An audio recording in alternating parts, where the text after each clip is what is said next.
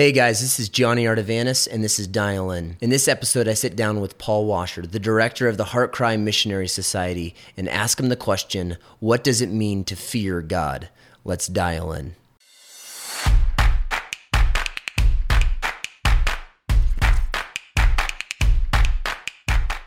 Paul, thanks again for being with us. I'm reading in Proverbs 1:7. It says, "The fear of the Lord is the beginning of knowledge. Fools despise wisdom and instruction." In Ecclesiastes, Solomon says, "Fear God and keep his commandments, for this is the whole duty of men." We see this idea of fearing God riddled throughout the scripture. It's a strong theme. And yet today, many people don't even understand what that means and how they can grow in their fear of the Lord. Can you talk to us, Paul, about what it means to fear God, how we can grow in our fear of the Lord, and why it's so important? Well, first of all, we need to look that there are different aspects of the fear of the Lord. The unbeliever should fear the Lord. In what way? As judge, as righteous judge, who is angry every day. So there's a sense in which, the unbeliever who's living in rebellion against God, who's not reconciled through Christ, for him to fear the Lord is to fear that aspect of his holiness and his righteousness that manifests itself in wrath. Now, for the believer, it's different. It's that first fear that I talked about that drives you to Christ. And coming to Christ, we are now reconciled through him. And we bear the righteousness of God in Christ. Our legal standing before God, our immutable legal standing before God, is the righteousness of God. So we're clothed in the righteousness of Christ. So obviously the word reverence there, or fear, is going to change. I think one of the most perfect examples of what it means to fear the Lord is actually found in the Lord's Prayer, where he says, "Our Father who art in heaven." And, we hear today, I've heard this for 30 some years, Abba Father, so we can call him Daddy, or in Spanish, Papito, or something. Yeah. That's not what that means.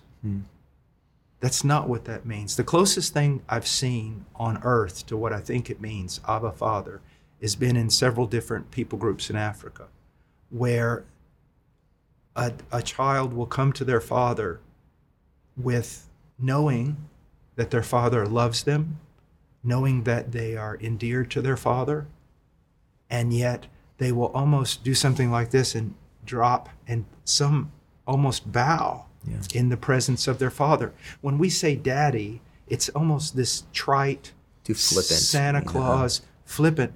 So here in the Lord's Prayer, it's our Father. All that means. And then, who art in heaven, our Father is the creator and sovereign of the universe. And it's maintaining those two things. Now, people will ask me, okay, what does it mean to fear the Lord? It is to reverence him. When it says, "Hallowed be thy name," what it's saying there actually is that God, in my heart, in my estimation, in my value of him, would be put in a completely other category. He's not like me, just bigger or better. He's not like me at all. When we talk about God, we're talking about a completely other category, or some theologians have talked about the otherness of God. And is that, why do I not take his name in vain? Because he's in that category, infinitely separate above all other things in nobility and beauty and holiness and justice and righteousness. He is a completely other. Okay? Now, so people say, I want to grow in the fear of the Lord. And my reverence for him, my respect for him, which begins with my estimation of him.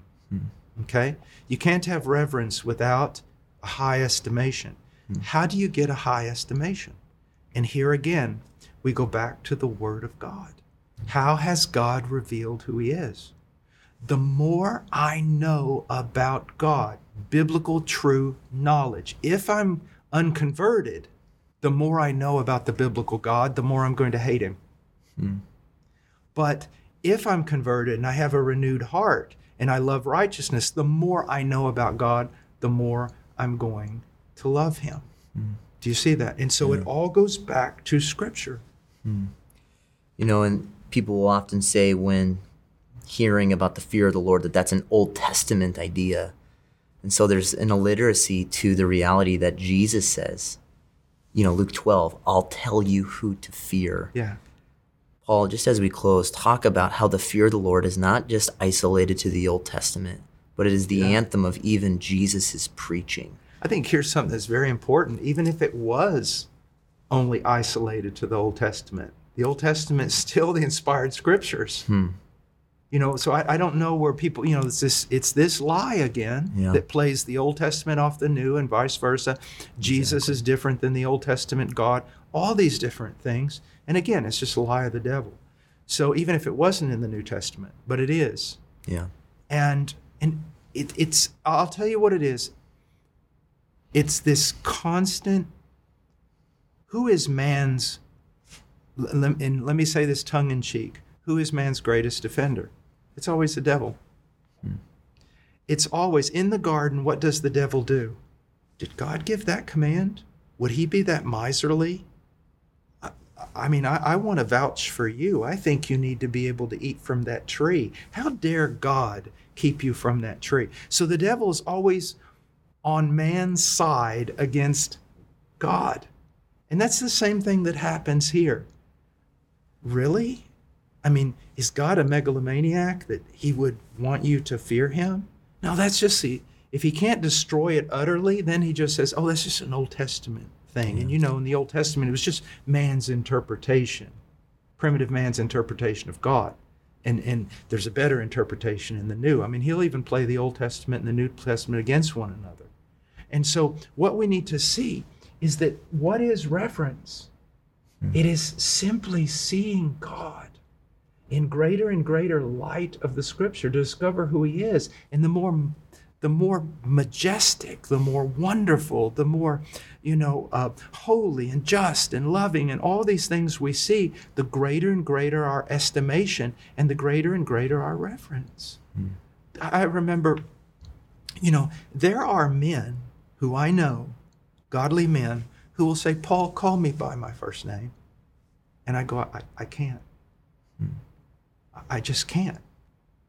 Well, I mean, I'm almost 60. I can't. And they say, why? I have too much respect. Honoring, yeah. Yes. And that's created because I know this man. I've seen him now for years, and I can't just call him by his first name. Yeah. And then it's the same way. All these years of growing in my knowledge of God, he's just too wonderful not to show that respect. And when I don't, because when we sin, we don't, it strikes the heart. Or if I say something trivial, it strikes my heart. Why? Over 35 years of growing in the knowledge of God. And that's why Jeremiah, don't boast in wisdom, riches, strength.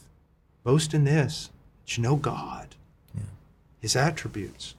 And as we fear God, you said it is to have a proper and high estimation of him. Consequently, we will have a reasonable estimation, even though not to the degree that we should, of ourselves. Yes. And as we do so, we'll be able to be useful for Christ, honoring to him, because we'll see God rightly, and then we'll see ourselves rightly. We're talking even in eternity. Yeah. All right, we're talking about a progression, dynamic, as opposed to static. I mean, even at the end, if we can say it this way, an eternity of eternities, we will still have not sounded the depths of the glory, of the beauty, of the power, of the holiness of God. No matter how far we travel into knowing who he is, there's still more to know. And that's what makes heaven heaven. That's what makes eternity eternity. It's an ongoing, constant, dynamic discovery of more and more about the glory of God, which leads to greater and greater heights of joy and fulfillment as the creature. So good. The fear of the Lord is what God deserves but it's also the beginning of wisdom. So thank you for helping provide clarification on what that means and how we can grow in our fear of God. So thank you, Paul. You're welcome.